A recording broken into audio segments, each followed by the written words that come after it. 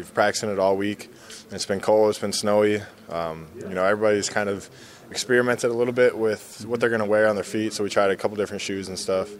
And, we had that game last year, too, which prepared a lot of us on the team, the guys that were a part of it at least. So we have a good sense of what we're kind of coming into.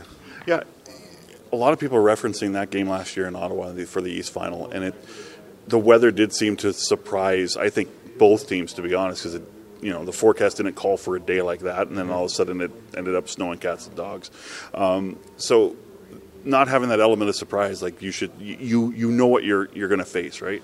Yeah, and our training staff and our coaches have kind of reiterated all week that it's not going to be favorable conditions at all. So he's kind of prepared us, and that's kind of why we practice outside all week, even though we have an indoor facility that would have been a lot warmer for a lot of us. But I think it was good that we were out there. So just everybody has a sense of how hard the ball is going to be. Like how do you run your routes differently if it is slippery and stuff. So I think we're well prepared. Now, general rule of thumb. Let me know if this is true or not. In weather conditions like this, is it advantage receivers because receivers know where they're going? I guess so. I haven't really thought about that, but it makes sense to me. What's the key in weather like this? Just stay focused. Don't let the weather affect you in any way.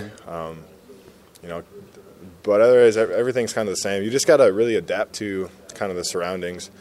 Wind's wind, snow is snow, but it's mainly like the footing for a lot of people.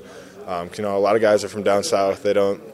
Some of them haven't even seen snow before, so it was like their first time this week. So just kind of learn how to adjust, like traction and stuff. I think was probably the biggest thing. When you're catching the football, they always like to say, look the ball in, catch with your hands. In weather like this, you got to use your whole body.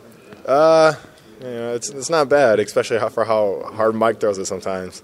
That ball's coming in. It's a rock in the first place, and it's coming in. It kind of stings your fingers a little bit. So if some people catch is a catch. So. Yeah. However you need to catch it, it's whatever at this point.